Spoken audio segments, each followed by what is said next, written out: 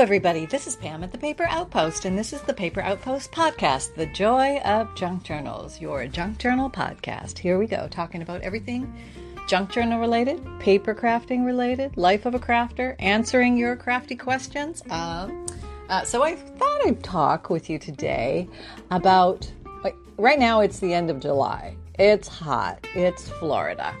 Now I know that July means winter in other places in the world.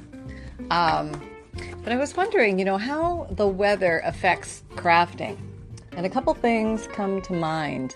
Kind of seems like an obscure topic to talk about, but Sonny is at my feet now, thankfully not nibbling them. I have given him some kibble to eat while I'm doing the podcast.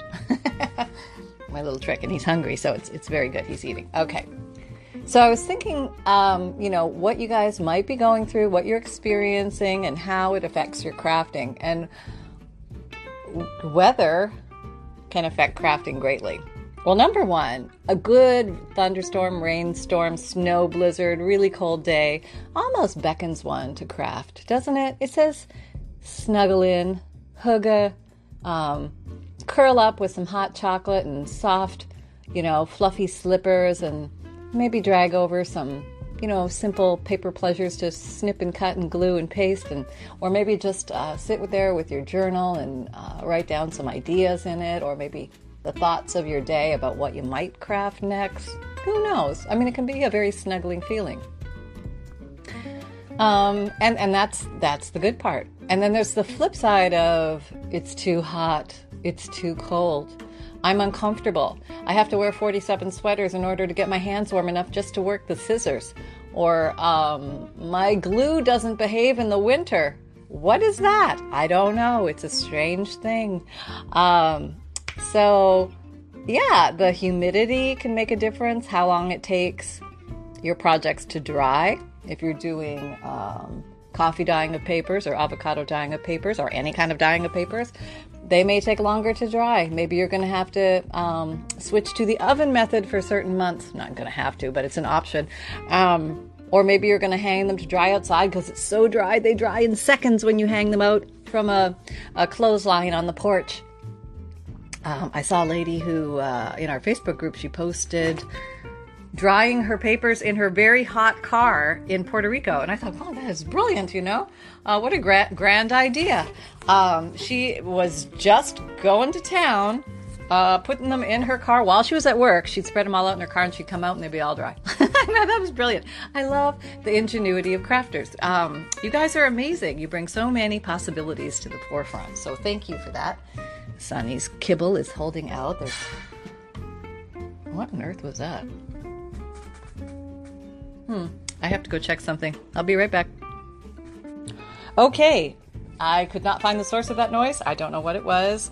Holly denied everything, although it could have been Holly. He likes to make certain interesting noises, but it was a unique noise to the house, and I thought I'd better check it out. Anyway, there you go.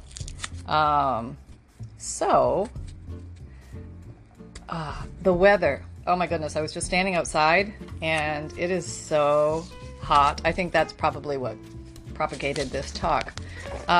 It takes a while to cool off. You gotta come inside, cool off, acclimate, get back to a normal temperature. And that's not possible everywhere around the world. I know there are a lot of people who craft in all sorts of different scenarios. And I applaud you greatly because, it takes dedication and commitment to craft in difficult circumstances. So way to go.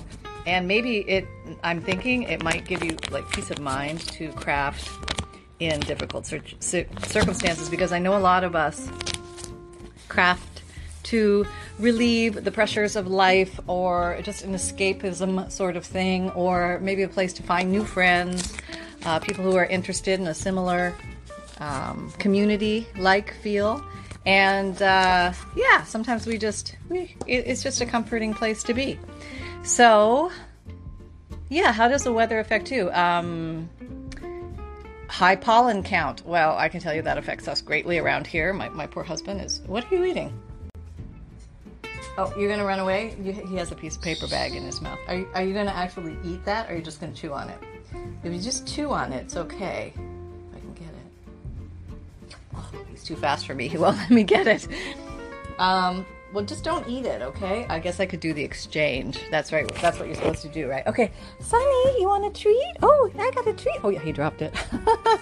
Okay, that means I got to get up all my paper off the ground. And I got to come through with a treat, or else he won't believe me anymore. So come on, Sonny, we got to get a treat.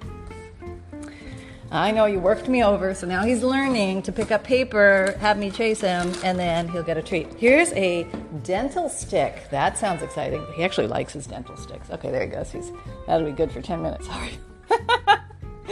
Gotta keep the pup occupied. Okay. So pollen count. Yeah, my husband suffers from severe allergies, and So how does that affect me? I used to be really bothered, not so much anymore, but when you are sneezing and your eyes are red and watery and you can barely breathe or focus or do anything, the smallest of tasks can feel overwhelming. I know that's reality for a lot of folks. So, just kind of thinking about how the different things in our environment affect us. And I think I've mentioned before, I do have HEPA filters in the house, so that does help a lot. I just bought the units you buy on Amazon, and I stuck them all over the house. So, because when you're paper crafting, it produces a lot of dust. Working with fabric, it produces a lot of dust.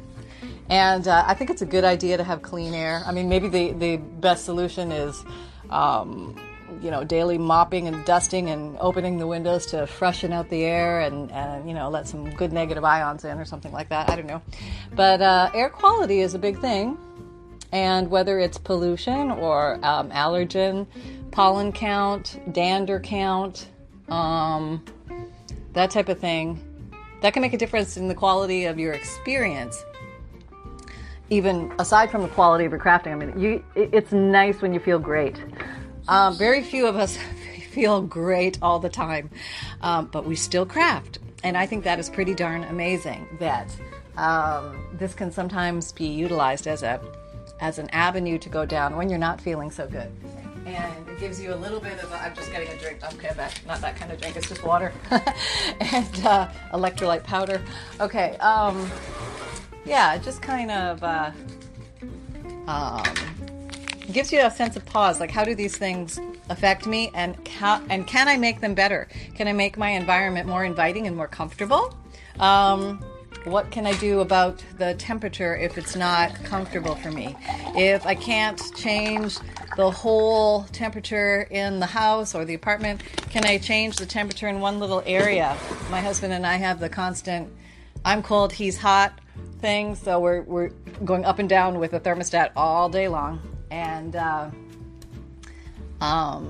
but what I have learned to keep marital peace is if you can control the environment in your own area, that's great.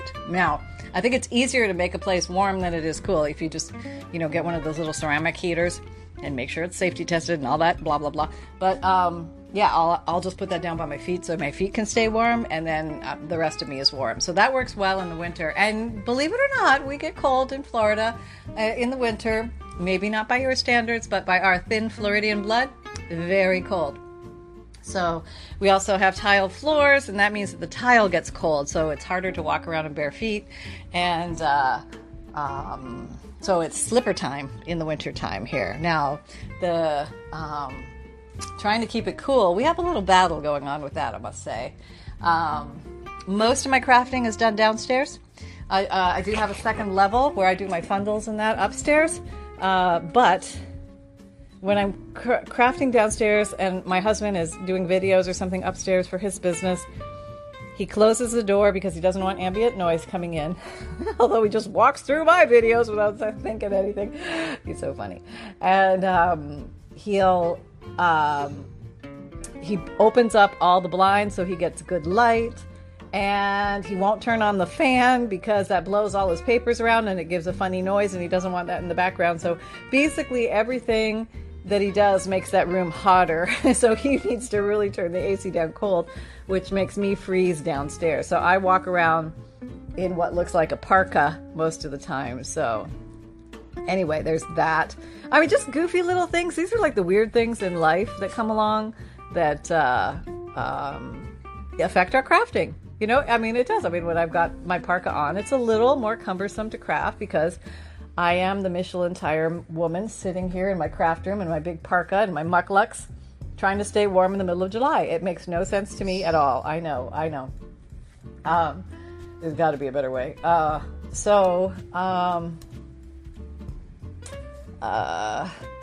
Most of the time it's not too bad. And if it gets too hot, I'll just, if it's too cold, I'll put more layers on. If it's too hot, I'll take some layers off.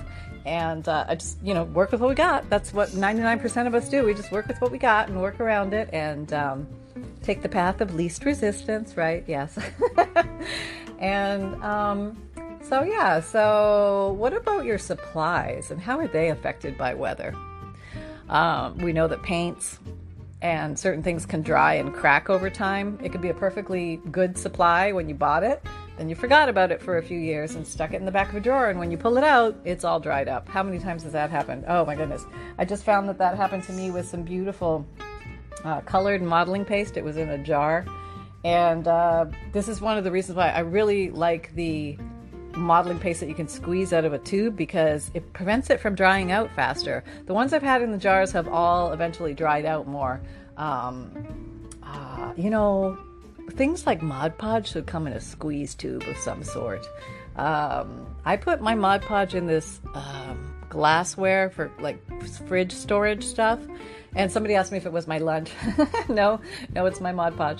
But no matter how careful I am, there's always this gluey residue that forms around the edge of the container, and then when I open it I have to peel that off, which is wasted product, right? It's gone and air has dried it, and then I seal it again, and it seems to happen all the time. I probably because I'm wiping my spatula or my paintbrush on the side of the... What are you doing in there? That's not for you. No, you cannot. Don't chew the fundles. Out of there. All right, we'll have to put a little blockade up there. All right. Oh, he's all fire pants right now. Oh, you're all fire pants, aren't you? Yes, you want to play. I know. Well, we did play. Do you want more play? Okay, we'll play more. Okay. You want to be on the podcast? No, you just want to play. Okay, got it. All right. Well, we'll get to play. I promise. Okay. All right. Maybe we'll go swimming. Oh no! Look of sheer terror. Actually, he's calming down with swimming. I think he's realized that he is finding his way out and life is good and he's not so panicked, which makes me feel good. So anyway, yes. So does it make a change? Does the weather make a change to the time of day that you craft? Maybe you're avoiding the heat of the day, so you're crafting in the morning and at night because it's cooler. Maybe you can sit by your favorite window that's open and you get a nice little cross breeze, and that little cross breeze is golden. It's worth everything, and that's all it is. It's like you accommodate to the situation at hand. Like a good crafter, we adapt, and we don't conform. We sort of reform or transform. That's probably a better word. Yeah. And or if it's cold, maybe you have the luxury of a fireplace, and maybe you say to yourself, well, this is a perfect reason to put the few logs on the fire and get the place all nice and toasty, and then we'll craft, and maybe we'll have the girls over and we will have some hot chocolate and craft away together as a grand group. Or maybe it'll just be you sitting there and just enjoying the peaceful solitude of a nice night crafting in front of a warm fire. Or maybe your ceramic heater.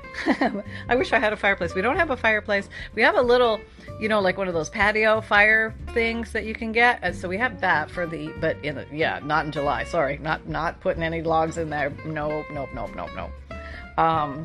So we just wait and wait for the blessing of October to come. And it's not far away. I think the changing of the seasons changes the weather, or the weather changes and then the seasons change. I'm not quite sure, chicken and egg there, but that maybe moves us forward in our crafting because it causes us to reflect or think about the different seasons, the different holidays that are coming up in that season, who's coming to visit during that season, what your daily tasks are during that season. Maybe you have an apple farm and it's time for the apple harvest in the fall, so you don't do a lot of crafting in the fall. Maybe your time is springtime or summer or something like that. I mean, really, the weather has a profound effect on our crafting. And I was thinking about this. It's sort of related, but I was thinking about folks who maybe live in big cities and they don't have a lot of greenery or parks or access to plants and shrubbery and things like that. Or it's a different time of year wherever you are, and I may be showing something with a plant or a leaf that I grabbed from outside, but you look outside and the snow is up to your knees and they're dead in the water, right? Well, I came across these fake leaves. They're, I guess, silk or plastic or rayon or something. I'm pretty sure I got them at the Dollar Tree, a little packet of fall leaves. And they're really nice shapes. And I thought, wow, why can't we use these instead of the real leaves? And we could actually rinse them out after, or maybe just leave the coffee dye on them with, if they've been sprayed and used as stencils. It might actually look pretty. It could be used in our crafting. Or we could just rinse them out and let them air dry, or not rinse them out and let them air dry. And just reuse them and reuse them and reuse them. And that'll save you a trip outside, rummaging through your neighbor's garden, hoping he doesn't see you. Hi, Alan. Borrowing some of his leaves. So, I mean, we do have options and we have workarounds. So if you find yourself in a situation because of the weather that you can't access certain craft supplies, like fresh flowers or fresh leaves or something like that, you may have alternatives. And I think we just need to put that thinking toque on. Yes, it's a thinking toque because I'm from Canada. So, yes, I think that there's a lot of things that happen to us, and that's part of the bonding, that we don't even realize this is happening to us. Yet it's happening to all of us all the time. I mean, wherever you are when you're listening to this, at that moment, what is the weather like? Does it put you in the mood to craft? Or does it say, no, it's a beautiful day. I want to spend time outside running through the meadows in my bare feet, enjoying the sunshine. Maybe it's one of those days. And that's great because you're actually still kind of crafting. And here's how. You're drawing pictures in your mind, adding them to your imagination data bank for your artist soul, and then you bring those memories, thoughts, and feelings and ambiances and essences with you back into your craft room, and those come out in your crafting. I think that's the flow. I think that's how it happens. If I go to the beach, I'll draw or pull from the beach feeling, or the park. We have a little local park here we like to go to, and I love being out in nature. It's one of my favorite things. And I do a lot of recording of my podcasts at the park. I'll just take my little truck over there and I'll sit there in the parking lot, and I'll just be babbling away inside the truck. And I find that, I don't know, it's just enjoyable. It's a nice, serene environment. So you don't even have to own the beauty. You can go borrow the beauty from somewhere else, like your city, or the beach, or the park, or, what have you. Maybe you've got waterfalls or a meadow or something, something. And if you don't, you can always look at some things online to inspire you to have that feeling. Maybe you can put on some nature sounding, relaxing music, and maybe a scented candle that smells like an evergreen forest, and just kind of zone in that for a bit. That sounds nice, doesn't it? I think I'd like to do that right now. And soft snow falling. Oh, what my kingdom for a snowflake right now.